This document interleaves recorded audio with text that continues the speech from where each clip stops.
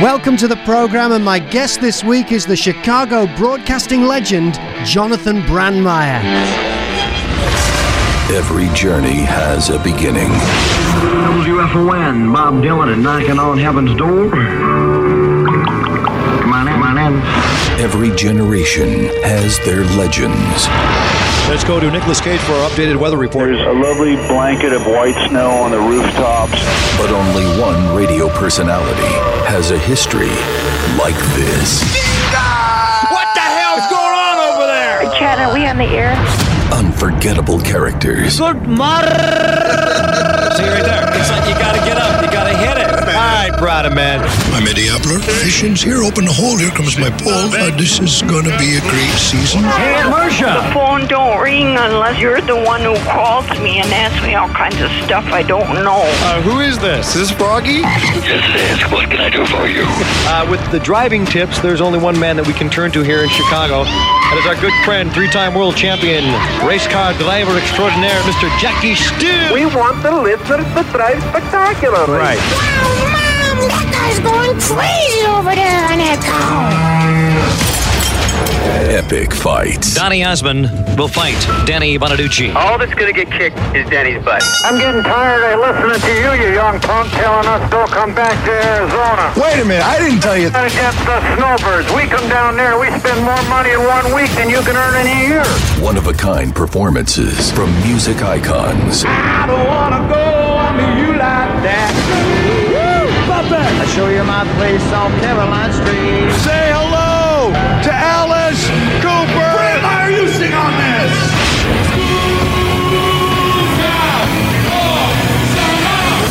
this. The craziest listeners on the planet.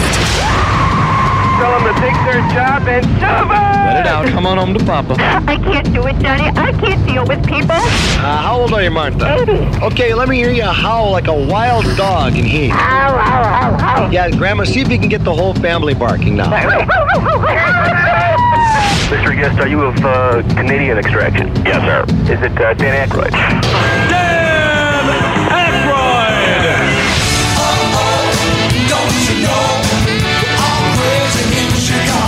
This guy saw Scarface a couple of times, and he's accepted the Brandmeier challenge today. He's going to cut his leg off now.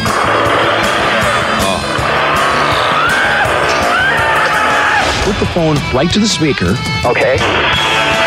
Help me, I'm exploding. The key words to win. Help me, I'm exploding!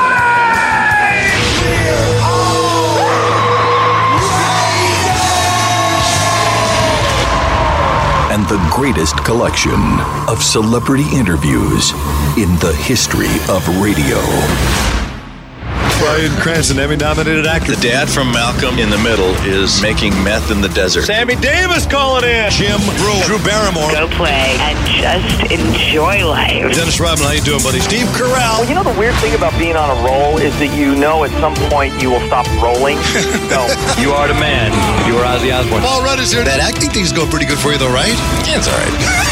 Let's not get too crazy. Nicolas Cage. Jimmy Fallon. Oh, we just saw you in the credits. You're the first up. Like, I should be number one. Right. Like it's alphabetical order. The one and only Ed McMahon. Kevin Costner's on the line. I'm going to give you like an A+ because I like the whole arc of our relationship. Tina Fey. Dwayne The Rock Johnson. Tony Bennett, ladies and gentlemen. Hey, Jonathan. Yes, sir. I'm enjoying this so much. Yeah. Is it possible that we could have a tape of this show? I'd love to save it. I really mean it. Yeah. You do a tremendous job. You certainly could have a tape of this. James Franco, Seth Rogen. What are you doing on the cover of GQ? What am I doing on the cover? There was a mistake. Jimmy Kimmel. The one and only Zsa Zsa Gabor. It's Jerry Seinfeld. One of the characters in the show is supposed to be dying of cancer. No, I think that's 2020. Billy Joel's with us. Well, it's Duff, it's Axel, and it's Slash in studios. Bruce Willis, ladies and gentlemen. You're on the cover of this one. Am I? You and the Miami Vice girl. What's your name? Olivia? Olivia, yeah. Is that your woman now? No. Not while you're in Chicago, anyway. Oh, hey, Jamie Foxx. The legendary Milton Lewis. Don King, how are you, buddy? I think you're fabulous. You're doing a great job. And I'm just delighted to have the honor and the privilege of being with the great Johnny B. Oh, God bless you, Don. Robin Williams. Dennis Hopper in the studio. All right, Ike Turner, ladies and gentlemen. Johnny B. Opens the vault and unleashes a torrent of over 30 years of the most entertaining radio the world has ever heard. Johnny B. Join the madness. Look at him now. The only reason I've been hanging out with you guys is because you have free blow. You need to hear the history to see the future. Chicago's had Vince Vaughn. I just want to say, Jonathan, I grew up listening to you. I was always a big fan of yours. Good morning.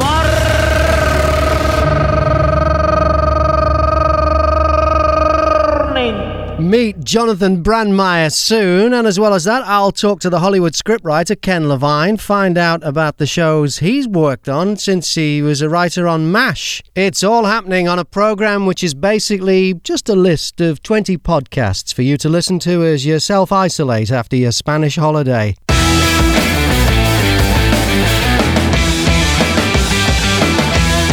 Into the chart now, and at number 20, The Infinite Monkey Cage, a witty, irreverent look at the world through scientists' eyes with Brian Cox and Robin Ince. At 19, Newscast, news that's not boring, brought to you by Adam Fleming with the BBC's best journalists and other people who know what they're talking about. At number 18, the Jonathon Brandmeier Showcast. Johnny B is a Chicago radio legend and a member of the Radio Hall of Fame, and I can check in with him now on Zoom. There we go, brother. The Mac Attack is on. There he is. Okay, I can take these off. Hold on. There you go. Gee, Mac, have you been doing this for a while with the Zoom stuff? Yeah. Because we've got this whole virus situation, I've been interviewing different people via Zoom. Yeah. And the great thing with lockdown is so many more people are available. I had Alan Alda on the show a couple of weeks ago, and I wouldn't normally get him. Yeah, I really enjoyed that interview with Alan Alda. I think he's one of the classiest guys in the business. He was at the Hall of Fame Awards. I saw him in New York. Oh, okay. He was there. Yeah. And he came up and hugged me, and he said to me, "You are a ball of fire." He's right, Johnny. You are a ball of fire. But that's enough to drive a man like to say, that's it. Alan Alda said some nice things to me. I thought that was cool. But I loved your interview with him. And he has, is it Parkinson's? Is that what it is? Yeah, he's got Parkinson's now. I think he's had it about 5 years, but it hasn't slowed him down at all. He's doing that podcast. Have you heard his podcast that he does, Clear and Vivid? Oh, he's interviewed people like Tom Hanks, and he's just great. McCartney. He's doing a really good show there, that thing. I would have to say, if you're Alan Alda and you can't get a good guest on, you've really got problems. You know what I mean? Yeah, you've got a problem. So, I mean, look, you're stuck with me. So this is the way it goes for you. Johnny, you're a hero. So it's good to have you on. Yeah. Hero? How could how am I a hero? I don't understand that. You're a radio hero. I visited Chicago many times, and every time I visited, you were on the loop, and I listened, and I said to my wife, I said, this guy is incredible. And so then later, internet radio came along, so I'd listen to you on the internet on various stations through the years. Yeah. And then I was in. I should talk about the first time we met. It was. I'm going to say it was a boot camp. Yeah, that's it. It was 2015. It was a thing called the Morning Show Boot Camp. It was in a hotel in Chicago. I forget which one. Yeah. And you were about to do your syndicated show on Westwood One, and so they had this room full of radio people from all over the world, mostly the U.S. and Canada. And Mike McVeigh, who was boss of Cumulus, who owned Westwood One, I think, he was putting on a session. Yeah. He was putting on a session to introduce us to Jonathon Brandmeier because you're about to do this new syndicated show. And so we're all there, and it's the last day of the conference. And the conference had been plagued, as radio conventions usually are, with bad sound from the right? Yeah. So the sound is bad, and Mike is doing this whole big intro about Johnny B and radio legend and Hall of Fame and the whole thing, and the mic's cutting in and out and stuff. And then a heckler at the back of the room starts abusing Mike McVeigh, who's like one of the main people in the U.S. radio, one of the main figures who runs a group of radio stations.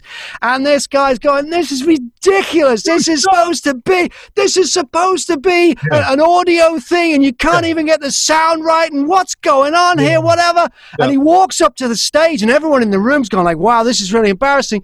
And it was you. Well, Graham, isn't that a fact? Here's a guy he's not fired, who's supposed to be, and who isn't, who's supposed to be in radio. We're in radio. These are conventions. Graham says it's a radio convention of radio people who do radio, which I believe, if I am correct, it's audio. Yeah. And he's up there. Anyway, I want to know. What the hell is going on? And I hate long introductions. I hate any of that stuff anyway. I'm not comfortable with any of that. And you know that I was asked to do that. It's called, for ladies and gentlemen who are not in the business, it's like a boot camp, and you're supposed to go there and tell people how to do radio or whatever it is. And they would ask me a lot, almost every year, every other year, could you just come and talk to? I said, that is so arrogant for me to stand up there and tell you in the audience how to do a radio show. Because if you're really doing a radio show, or in this case, a podcast or a stream or whatever it is you do these days, you just got to do what's in your head. Don't let anyone tell. Why would Jonathon Brandmeier tell you how to do a radio show? I don't know shit. I just know. Well, we wanted to hear from someone who's a Hall of Famer. We wanted to hear a guy who's won Marconi Award. We wanted to hear from you, Johnny. But you to this day, it's the only time I've been to an event where the star of the event has been heckled by himself. You heckled your own show. Yeah. I've never seen that before. That's how smart I am. I just heckle my own self. Oh, my God. Jonathon Brandmeier, and the podcast is called The Jonathon Brandmeier Showcast. It's at number 18 this week. More from Johnny on the way. A lot of people get into radio and shorten their name. Johnny made his longer. Find out why in a bit. At number 17, it's the Jordan B. Peterson podcast. Join the intellectual phenomenon Jordan B. Peterson and his daughter Michaela for enlightening discourse that will change the way you think. 16 is the Football Weekly from The Guardian. Puns and punditry, news and analysis from the Premier League and beyond. At number 15 this week, Hollywood and Levine from the Hollywood scriptwriter Ken Levine. In the 70s and early 80s, Ken, you were a writer on MASH. Did you go directly to Cheers after that? No. From there, we had a couple of development deals, which meant back then a studio would pay you a lot of money to be exclusive to them, and you could only write pilots for them. If they had series, you could only write series for them. We did that for a few years. We had one pilot that got produced but didn't get on the air. We lost out to something called Pink Lady and Jeff. And then we had another couple of pilots that we were paid for but didn't get made. And then I got a call from James Burrows, and Jimmy had been one of the directors of the Tony Randall Show. So we knew Jim through Tony, and he called and said, I'm partnering up with the Charles Brothers, and we have a series. Would you guys like to produce it with us? And my first thought was, well, we're creating our own shows. What do we need to go back and do someone else's? But we said, as a courtesy to Jimmy, sure, send us the script. And we read the script and we said, this is fantastic. The Charles Brothers are great. You bet we want to be a part of this. So we signed aboard and produced the first year of Cheers. And it's interesting because now writing staffs have grown and swelled in number. Back in those days, that first year of Cheers, the writing staff was Glenn Charles, Les Charles, David Isaacs, and me. And one day a week we had Jerry Belson for Punch Up, and another day we had David Lloyd. And otherwise, it was just the four of us and various writers, some freelance people, and we wrote 5 episodes ourselves, and Glenn and Les wrote like 4 or 5. And so that first year of Cheers, which, not to sound too immodest, but I think is the best year of the series, not so much because of us, but because of Sam and Diane. And I think the first year of Cheers is the best year of the 11-year run. And was it while you were working on Cheers that you decided, okay, I want to be a baseball announcer now? Yes. So how do you fit that in? We had left Cheers to do the Mary Tyler Moore Show in 1985. And after that was over, midlife crisis, I thought to myself, you know what? If I don't pursue this now, I never will. And I had a friend in college who did go the baseball announcing route and went through the minor leagues and wound up as one of the voices of the San Francisco Giants, Dave Glass. And I went to a Dodger-Giant game, and there's Dave sitting up there in the booth right next to Vince Scully of the Dodgers. And so I decided, you know what, I'm going to give this a try. So I got a tape recorder, and I went to the upper deck of Dodger Stadium and just started broadcasting games. Well, just into the tape recorder? Yeah, in my tape recorder. Meanwhile, I'm now back at Cheers. I'm consulting on Cheers, and David and I are writing on Cheers. David and I wound up writing 40 episodes of Cheers during the run. And after a couple of years of that, I sent tapes to some minor league teams. I convinced my saintly wife, wouldn't it be fun to spend a bucolic summer somewhere?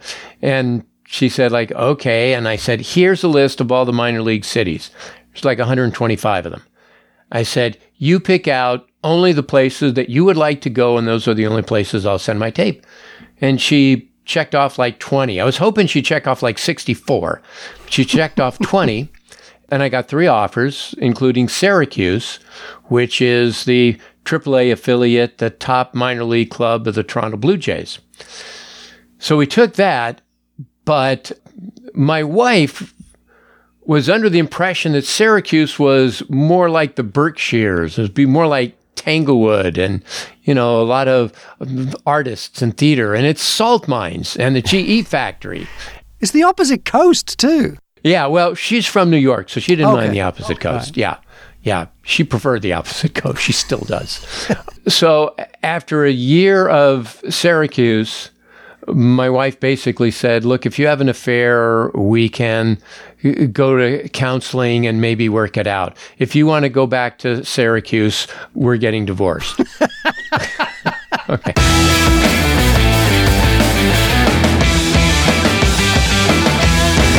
More with Ken Levine from the podcast Hollywood and Levine next week, when he'll give us more details about the movie he wrote for Tom Hanks.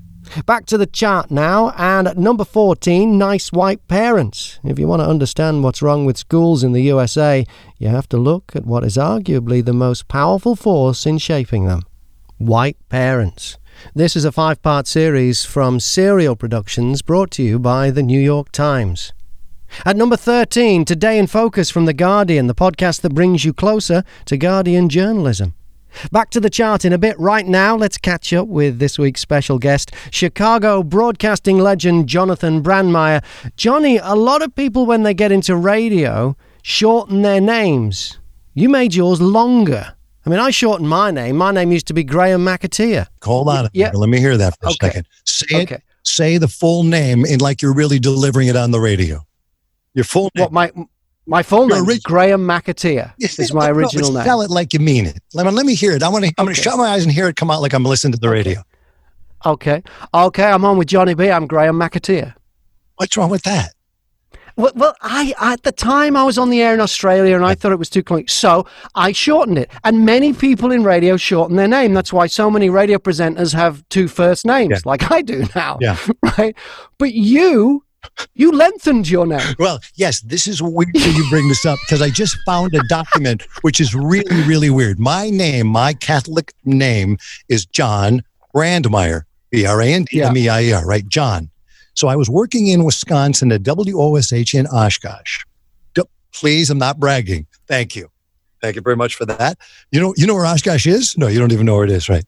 No, it's a little town in Wisconsin. I grew up in Fond du Lac, which is 20 miles from Oshkosh. So I'm at the station and I get an offer to work in, I'm still not bragging, Appleton, Wisconsin. Okay? Appleton, Wisconsin, which is maybe smaller, but maybe 10 people more. And the general manager says to me, well, you're not going over there with your name. You've been on here for a year. You're not going to take what you did here and take your name over there. You got to change your name. I said, I'm not changing my name. What do you mean? My dad will kill me. This is how old I was, like 15, 16 years old. He goes, my dad will kill me. And he said, well, change your first name then. And I said, to what? And he goes, how about Jonathan? And I said, Jonathon Brandmeier. All right. Okay. And then we had a one sheet, no lie, one sheet of paper. I have that contract. And it said, I, Phil Robbins, general manager, WSH Oshkosh, give him the right to use the name Jonathon Brandmeier. Signed me off and I went to Appleton, Wisconsin. That's why my name was elongated, because of that. Yeah. Yeah. Is that this? But everybody else shortens their name. Yeah. Johnny B makes his longer. And Johnny B, people just started calling me that. They just said Johnny B and Johnny B. So that was cool. Did you just have a siren go by your house? Yeah, that's right. Yeah. Anything could happen now. We're about to get raided. I don't know. Yeah. Well, jeez. I mean, honestly, do you know in this day and age what could possibly be knocking at your door? Jesus, it's unbelievable. No, I don't know. That's why I was wearing the mask when we first started, because I don't want to take any. I know we're 4,000 miles apart, but I had to wear this yesterday when I had my hair cut. Yeah, you're lucky you got a haircut.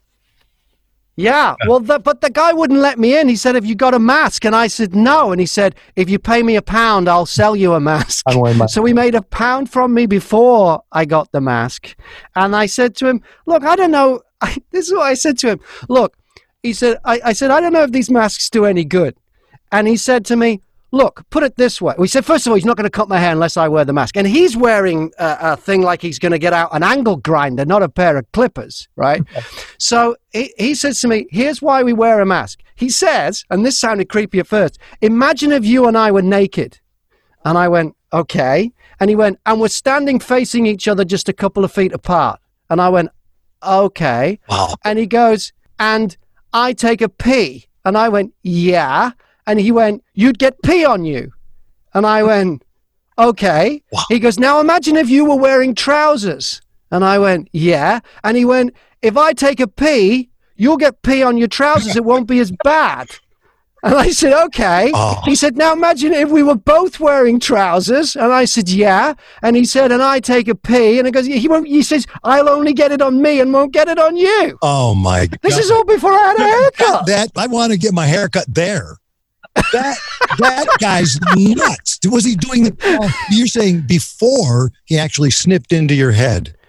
Yeah, he was actually working on another guy who was having his hair cut with a mask on, and he turned away to give me this story to sell me this mask for £1, and then he agreed to. Well, then I had to wait downstairs, and then he agreed to cut my hair. I would think at that point, Graham, is I believe the first sentence of if I were naked. I said, you know what? Okay, talk to you later. Good night. Hey, imagine me naked. Oh, you know what? Hold on, I got to call. Yeah. Oh, wait. Yeah. Imagine if I pissed on you. Okay. I go. Come on. You got to be kidding me. That's that. Oh, wow. Well, you look good, by the way. I can tell you that.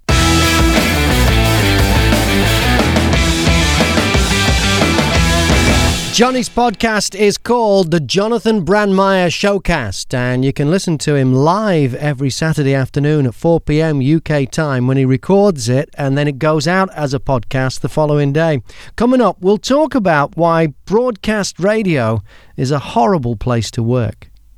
On the chart now at number 12, it's Guru, The Dark Side of Entertainment. When tragedy strikes an exclusive retreat with a self-help superstar, many people are left to wonder just how far is too far. James Arthur Ray was an Oprah-endorsed self-help teacher who achieved fame, fortune and influence. But friends and family members of his followers questioned his unorthodox methods and tried to stop him. The Dark Side of Enlightenment is hosted by the journalist Matt Stroud. It's number 12 on the Pod 20 this week. At 11, Sword and Scale. This true crime podcast is an immersive audio experience covering the dark side of humanity and human nature. Back to my special guest podcaster now. Jonathon Brandmeier is on Zoom in Chicago. What is this? Your home studio that you're in right now? Home studio. I don't know what you can see here because I have the green screen because we have to do that. You look like you're in prison right now. No, I'm actually in the wardrobe, or what you would call a closet. Yeah. It worked. You got your soundproofing, very nice. But, we're set for it, right? Because who would ever imagine, Graham, that would happen like this, that we would be set for it, ready to go? Because I wouldn't be going to a radio station. I wouldn't be going to anywhere to do a show. And we're set, so here, ready to go. Oh, wait, let me put my mask on. Anyway, so I have the mask on now. Is this any different? Do you hear any difference in sound? Because it seems like it right. Yeah, you're all muffled right now. What's going on? That's my fake mask on sound. Oh, that's your fake mask on sound. It sounds exactly like it. Thank you. Yeah, very good. Thank you. Very good. But yeah, you can do whatever you want, wherever you want now, right? From your, as you call it, your wardrobe room. That's what it is. Actually, a walk-in wardrobe that we set up to do the show on Podcast Radio, which is this news station in London. It's been going about 6 months, I think, and it's on the radio. It's on the air in London. It's on the air in Manchester. Are we on the air now? Yeah. I want to move to London. Could I move to London? And I'm being serious now. How hard would it be to work on this? And I want to hear about this what do you call it again? Podcast what? Podcast Radio. It's a radio station that plays podcasts. What's that? Bean from Kevin and Bean? That's right. He's a good friend of mine now. He moved to London, and that's what I'm saying. Yeah, and Bean is a pod jock, and he introduces the podcasts. He introduces mine. He introduces this show. Bean's a great pod jock. Pod jock. So he's just like a tracker. He just goes like, "Hey, it's Graham Mack now coming up. Here's Graham Mack." Yeah, and then he usually says something insulting. I mean, last week he said. He said if there was a statue of Graham Mack in London, he says, I'm sure somebody would push it over. All right. Jingle out. See, boys and girls in radio, now you jingle out. Yeah. You say something like that Bean just said, you just jingle out on that one. Yeah. I love that. Yeah, jingle out, man. Hit the quarter hour, man. Don't forget the PPM. Just come on strong. I remember a guy, and it's a pretty well-known, it was Bean's old boss and my old boss, Kevin Weatherly. Mm-hmm. He told me, just be funny on the 8s. All right. Why on the 8s? Well, because that's when PPM started, and then they became, and we did that for a second, and then it became Jack FM. But it was like, it's like going into a party and someone says to you, hey, man, do something crazy. Yeah. What are you talking about? I mean, it's just, they just took the lifeblood out of radio. They just took it out. It's like the fact that you and I could just sit here and babble is great. Yeah. It's fascinating to me. I think it's fascinating. I would move to London in a minute, but let me ask you this. So this show thing you do on this podcast network, whatever it is, I thought you left radio. I thought you got booted out like I got booted out. I thought I got, since last time we spoke. Last time we spoke was on the air when you were on that Westwood One show. We spoke on that show a couple of times. Okay. Since I spoke to you, which I think is only a couple of years ago, I've been fired twice. Yeah, we're sitting here and laughing about it, ladies and gentlemen. Yeah, whatever. It's radio. But look at it, Johnny. For those who are outside the radio business, go ahead. Here's a couple of truths about radio business that might surprise people. It is the only job in the world where you are paid to talk and the boss continually tells you to shut up. Yeah. Wow. I like that. That Graham Mack guy is fantastic. But if you two would just stop talking, I would really appreciate it, because it seems to be interrupting the music. Where else? I'm going to ask you this seriously, ladies and gentlemen. Where else can you get a Beatles song on the radio? You can't get them. They're going to play one for you if they would just shut their mouths. Yeah.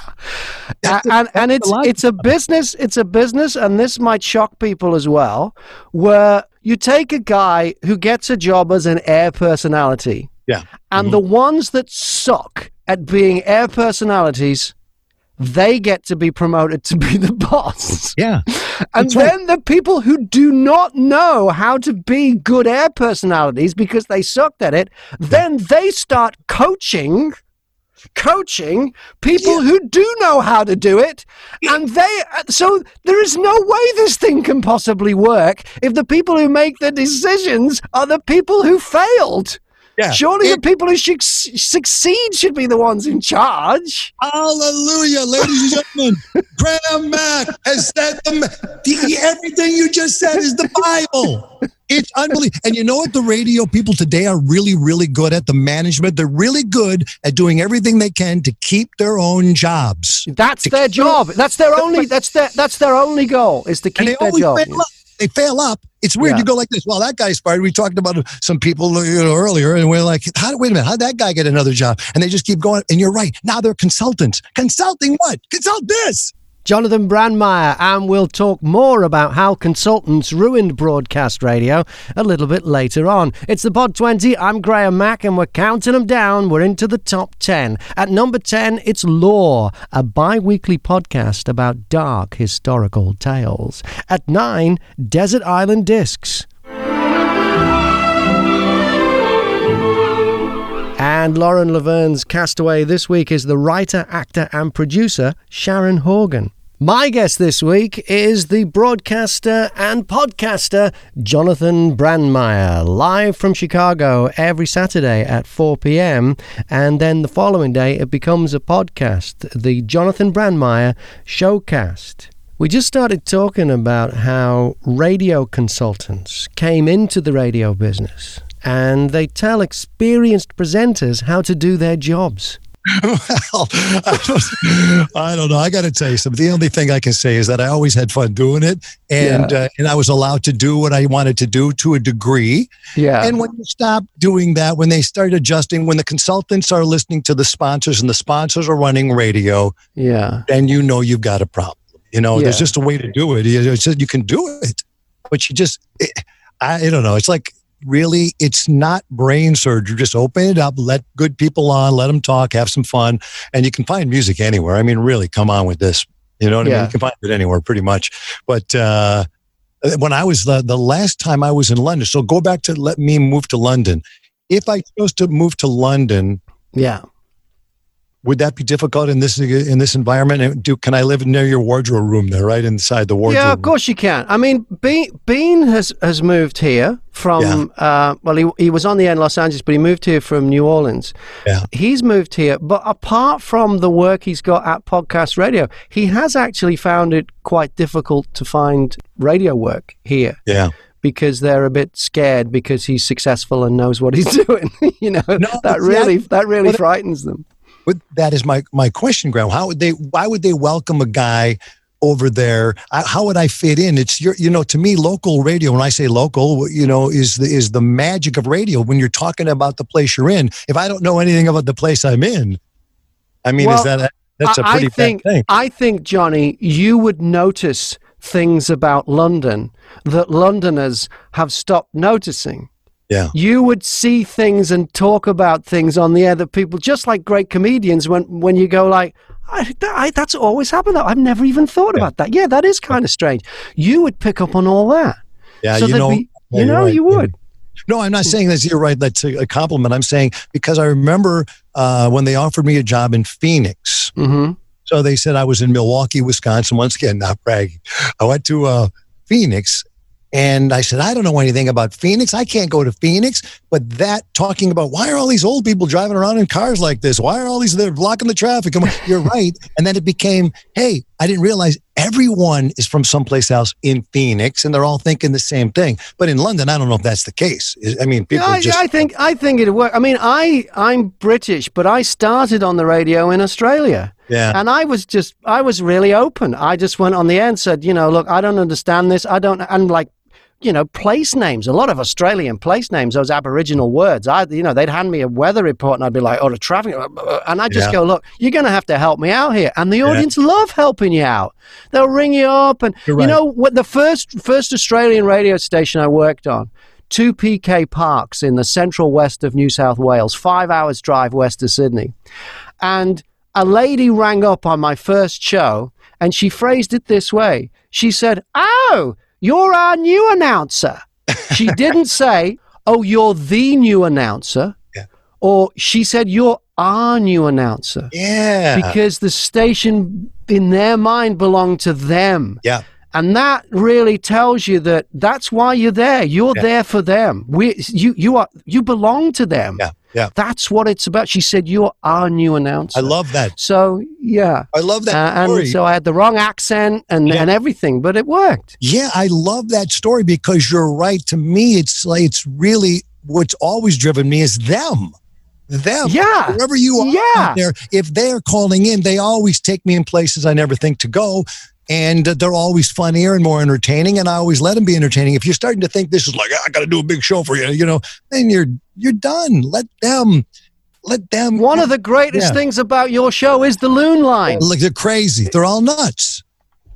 Well, just like Johnny and the Leisure Suits. It's we're all crazy in Chicago. Yeah. I mean, you are. Still that's what it is. All these years. Stir crazy after all these years. Right? I mean, I don't know, but I'm stir crazy. Okay. But right now, not be a good idea to move to London because I was going to try to become a beef eater, but I see where they're laying those people off. Well, yeah, they're laying them off too. They're having, that's not a great career move to be a beef eater, no. And there's a big vegan movement as well, which isn't helping them. Oh, no.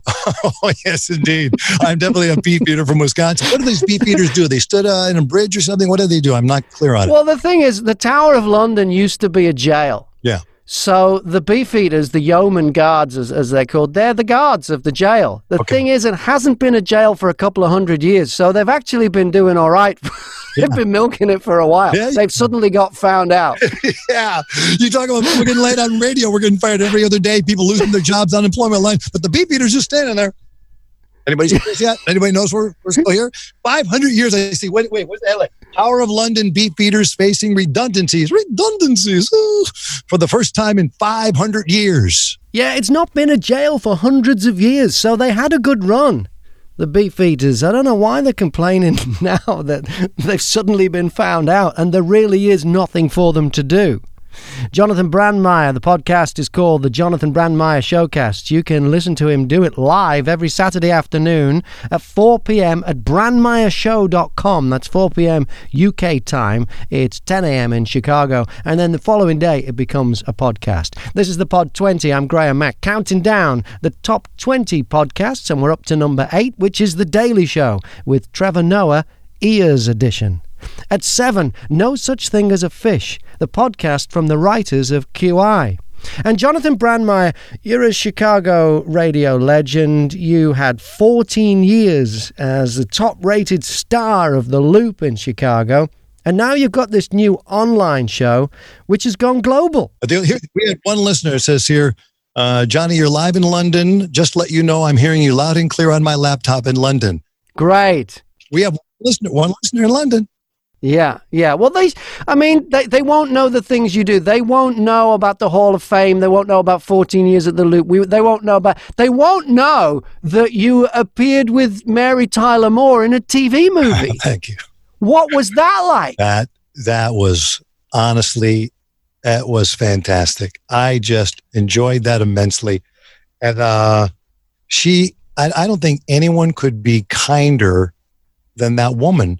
But I don't know if you're familiar. Are you familiar with the movie Ordinary People, where Mary Tyler Moore yelled at, I think it was Timothy Hutton, and said, "Give him the goddamn camera," when they were trying to take a family picture with Donald Sutherland and Timothy Hutton and taking the picture. So I got to see that person for 1 minute. We were doing a scene, and I was doing the morning show, preparing for a concert. We were in Los Angeles. And I just kind of lost track for that one moment in time doing the scene. And I kept coming in and screwing my line up and come in and screwing my line up. And then she just goes, "Can we just she tells the director, we're just going to take a break for a second." Goes, "Come here for a second." She puts her arm around me. And we kind of walk out the door. And she goes, "Get your act together."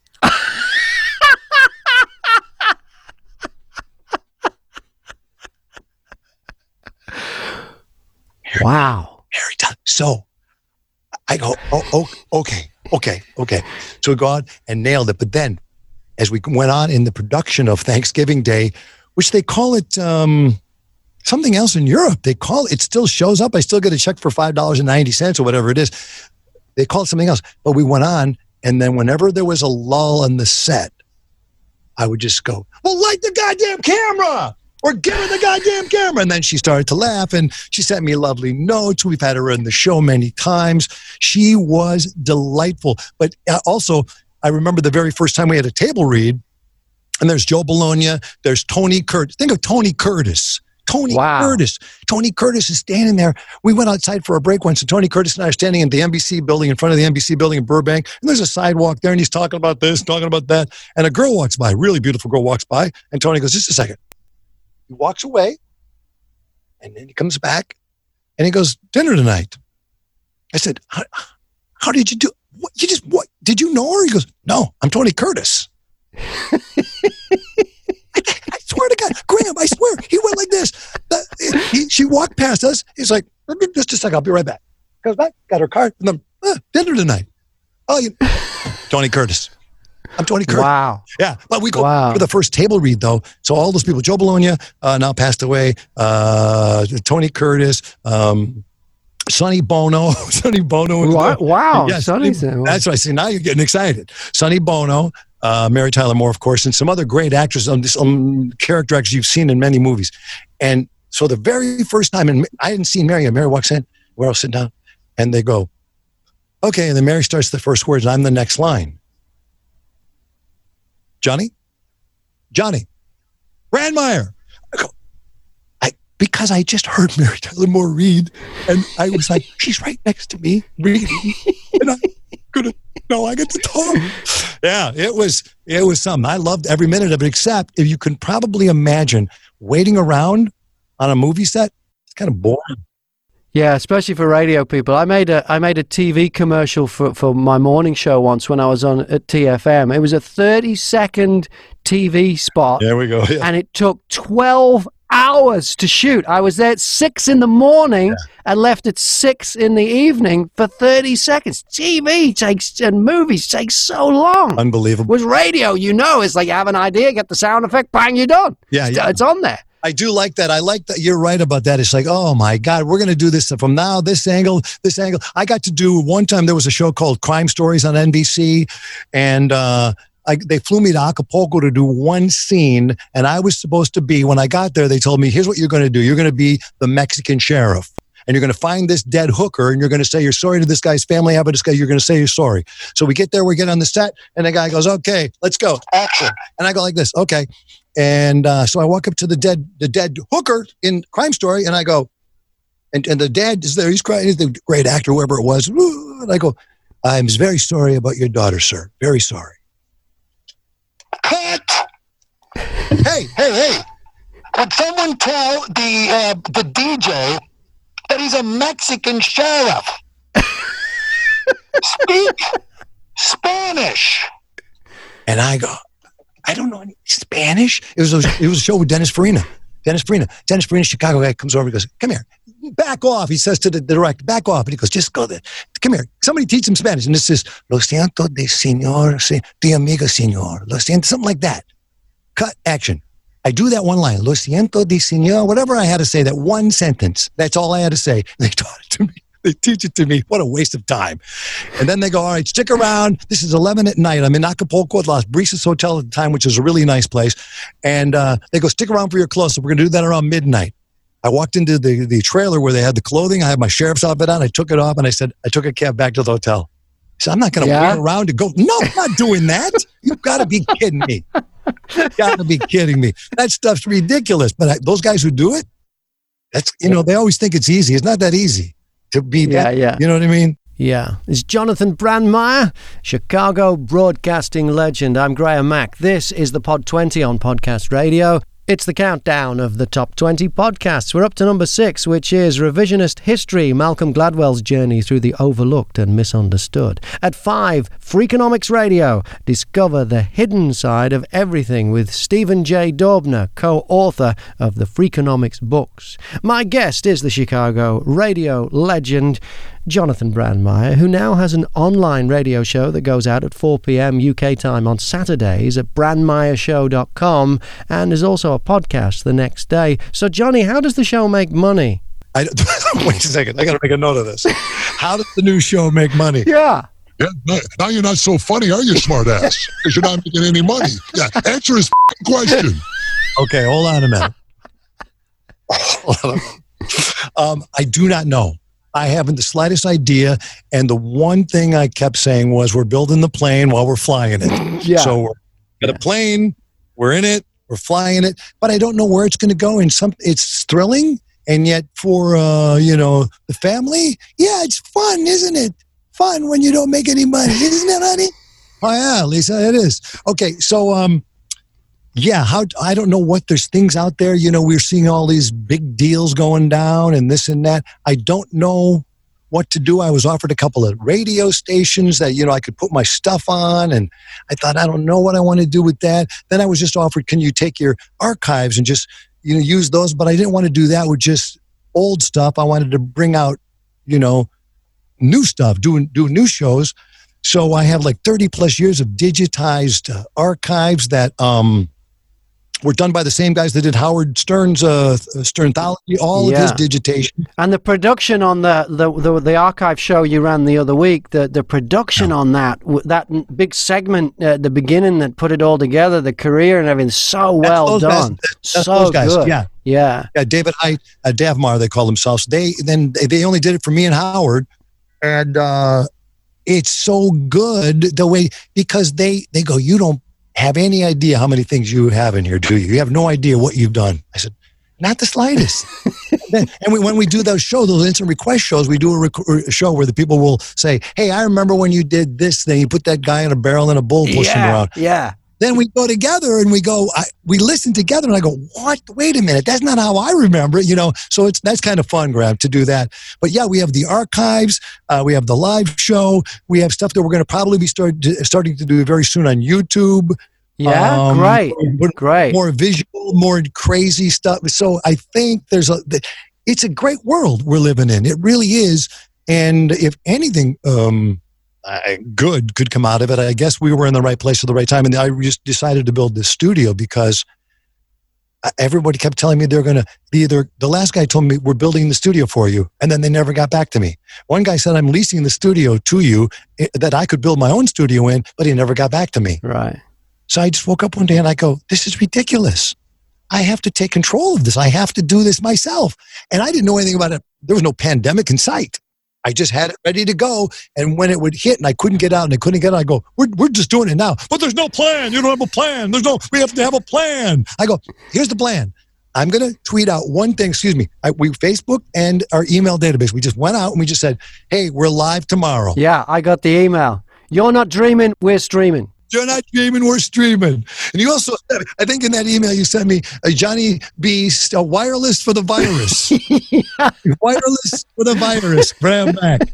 Yeah. You're one of the good guys, man. I really like you. I really enjoy you. I think you're talented as hell. And the London and the radio, whoever they have you, whoever has you working with them, should be happy to have you. I'm telling you, one of the good ones. Johnny, it's a pleasure to talk to you. You've been a major influence on my radio career. You are just a shining light in a shit industry, really. You are really just a beacon of hope for us all. The Jonathon Brandmeier Showcast, it goes out live on Saturdays at 10 a.m. in Chicago, 4 p.m. in the UK. It's also a podcast. Get everything you need to know at brandmeiershow.com.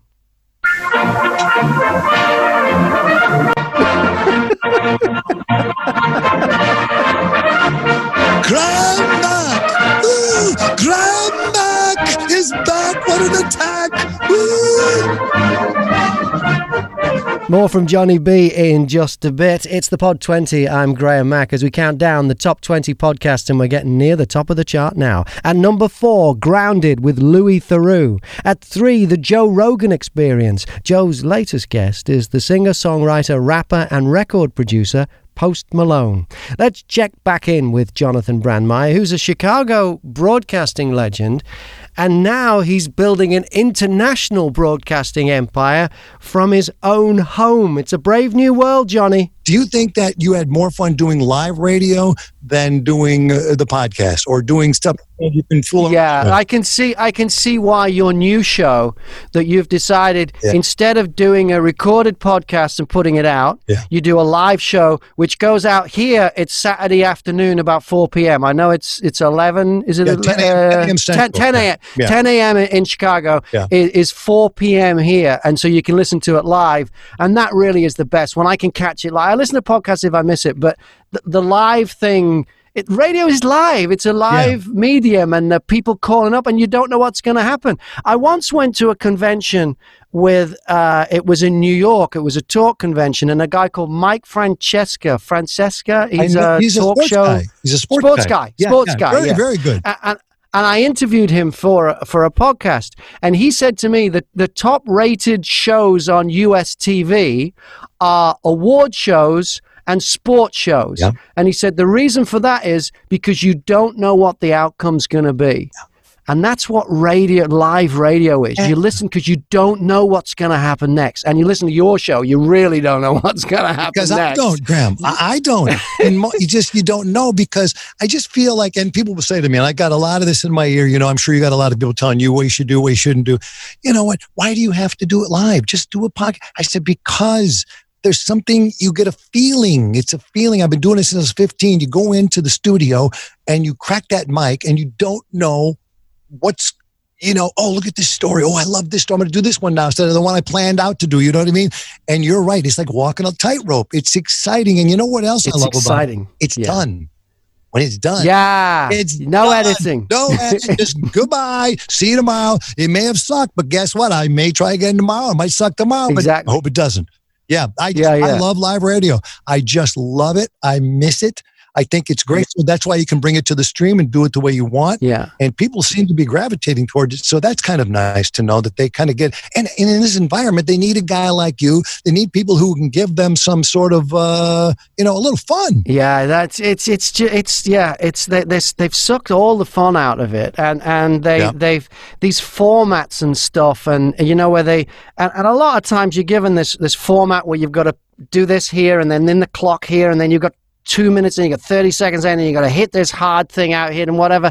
And I said to a boss once, I said, you know what you're doing? You're strangling it. Yeah. You got to give it air and let it breathe. Yeah. Because if you take that air away from it, it just loses something and becomes almost predictable. It's a formula. Yeah. And you can see why guys who don't know how to do it, which are the guys that become the bosses, you see why they like the formula. Right, because they would think that's heaven. Yeah. Wow, great. You're going to tell me exactly where to say stuff and whatever. But for guys like Jonathon Brandmeier, you're strangling it. You've got to give it air and let it breathe. I will tell you, what you're saying today is just like so dead on. It's sort of like, I always suck, really, really suck when someone is telling me what to do and when to do it. And the perfect example is my TV show. I had a TV show called Johnny Be on the Loose. People, maybe nobody ever saw it. I don't know. It's bits of it are on YouTube. Yeah. And I literally remember going out there and just staring at the camera like, because I said no to it 10 times. I hung up on Fred Silverman, one of the biggest program directors in television. I decided I'm not doing it. I'm not doing this show 5 days a week. I got concerts. I got a radio show. I don't want to do it. I remember being in a meeting at NBC and I was saying, they were all talking about my big special at the Chicago Theater, introduced me on network television, on NBC. Remember, Brandon Tartikoff brought me in. Fred Silverman brought me in. Those are two of the biggest guys in television. So I'm thinking, I'm in good hands. Yeah. We get in this room, and they're all saying, well, we could bring Phil Collins in, drop him in with a piano. I'm not making some of this stuff up. We could bring him in. We could fly the piano in and then bring Phil Collins down. We could bring this guy in. We could bring that guy in. I know I can get Letterman to come on and maybe do something. They're saying stuff like that. And then everybody's talking. And then they said, so, Johnny, what do you think about it? And there's silence. And I just go, well, it just seems to me like we're spending a lot of money on stuff for me and people don't even know who I am. Maybe we just take that money and do a local show like Oprah did. She just started in Chicago. She did a Chicago show. Yeah, went worldwide. Let's see what happens after that. And there's silence in the room. I remember all the eyes are looking around. And he goes, why don't you and your partner, they point to me and Fred Silverman, why don't you and your partner go out and talk about it? Now, we're in the NBC Burbank building. It's hallways up and down, quiet environment. Fred walks out. If you know the story about Fred, he's now departed. Right. But he yelled a lot. Right. And we just didn't see eye to eye. Did the Sonny and Cher show. I mean, he was on Time Magazine Programmer of the Year. You know, he's a big man, big historical guy. I give him nothing but credit for that. He puts his arm around me. He goes, wow. We're walking down the hall and NBC. He goes, you're a real negotiator. You really are. We come in with the national television special. And we walk out with the f***ing local show. And wow. And all the heads popped out of the hallway doors. What's going on? That's how loud he was.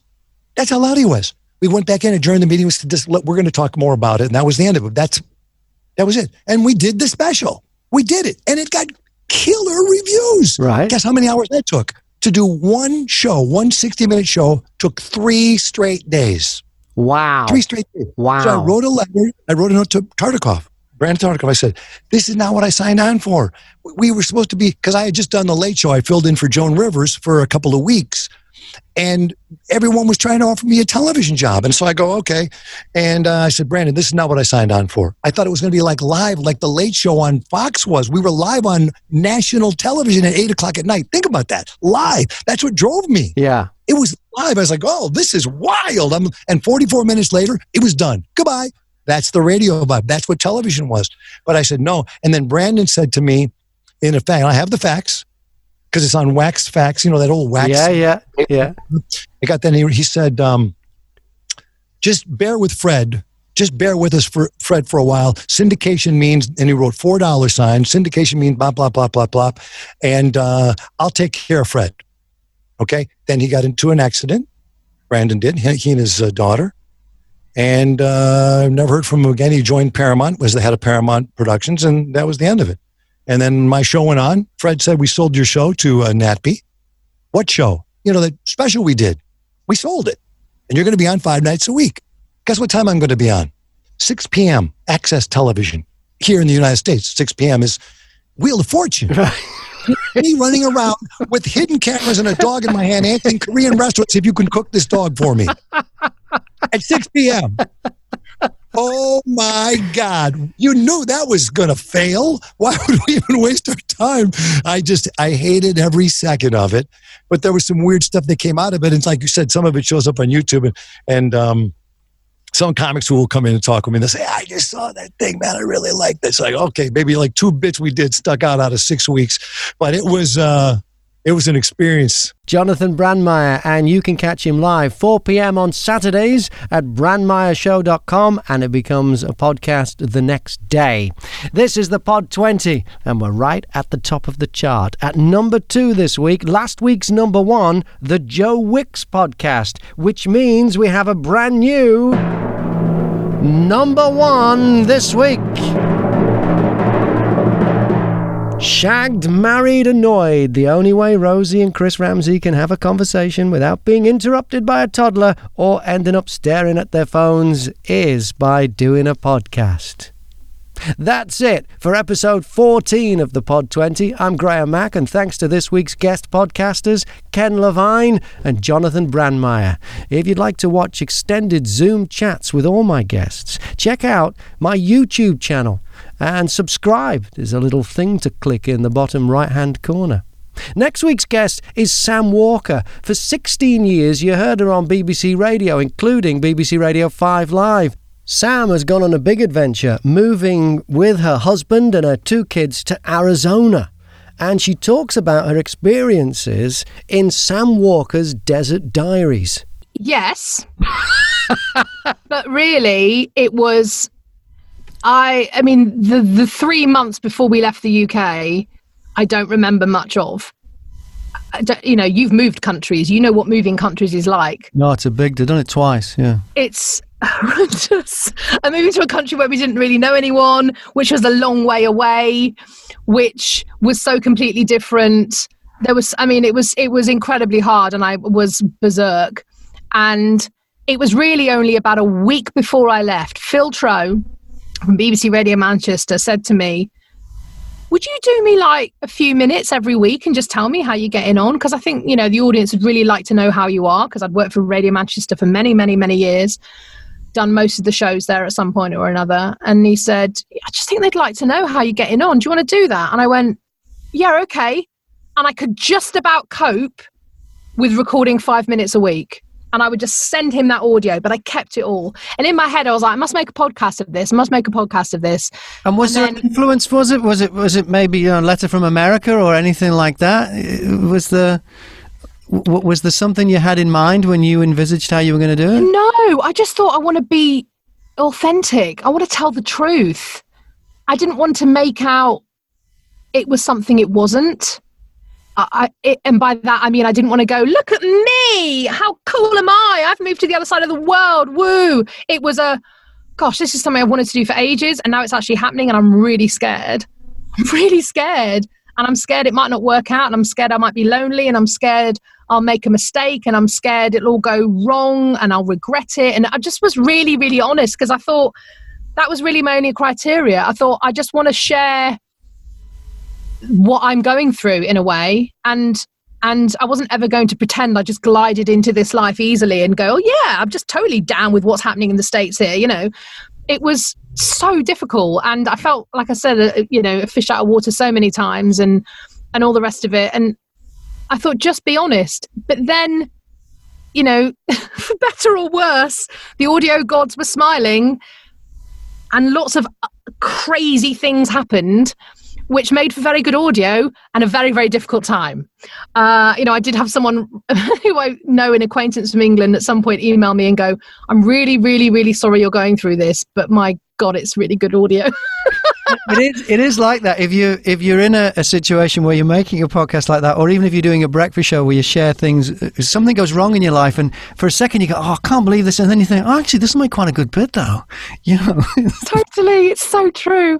There was a song that was on the radio all the time when we moved here, and I'm going to be rubbish and not remember the name of the band or anything now, but it was on all the time on the radio station where Ian used to work.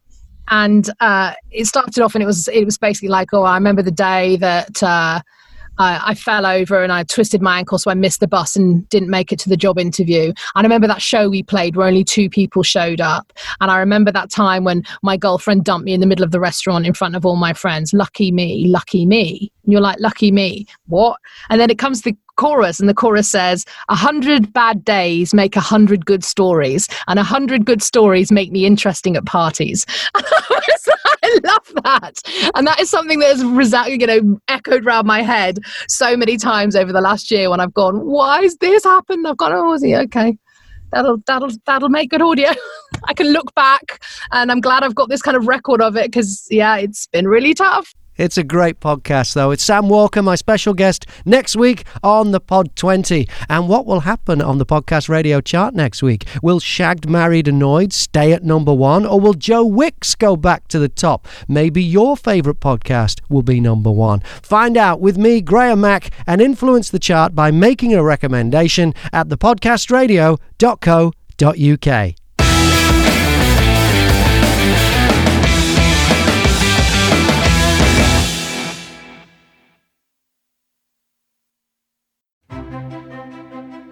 Faith in the news media has been challenged, making it even harder to get stories told. The Friday Reporter podcast was created to help audiences better understand the media by hosting journalists who will answer the questions to which we need answers. Join me every Friday to hear more.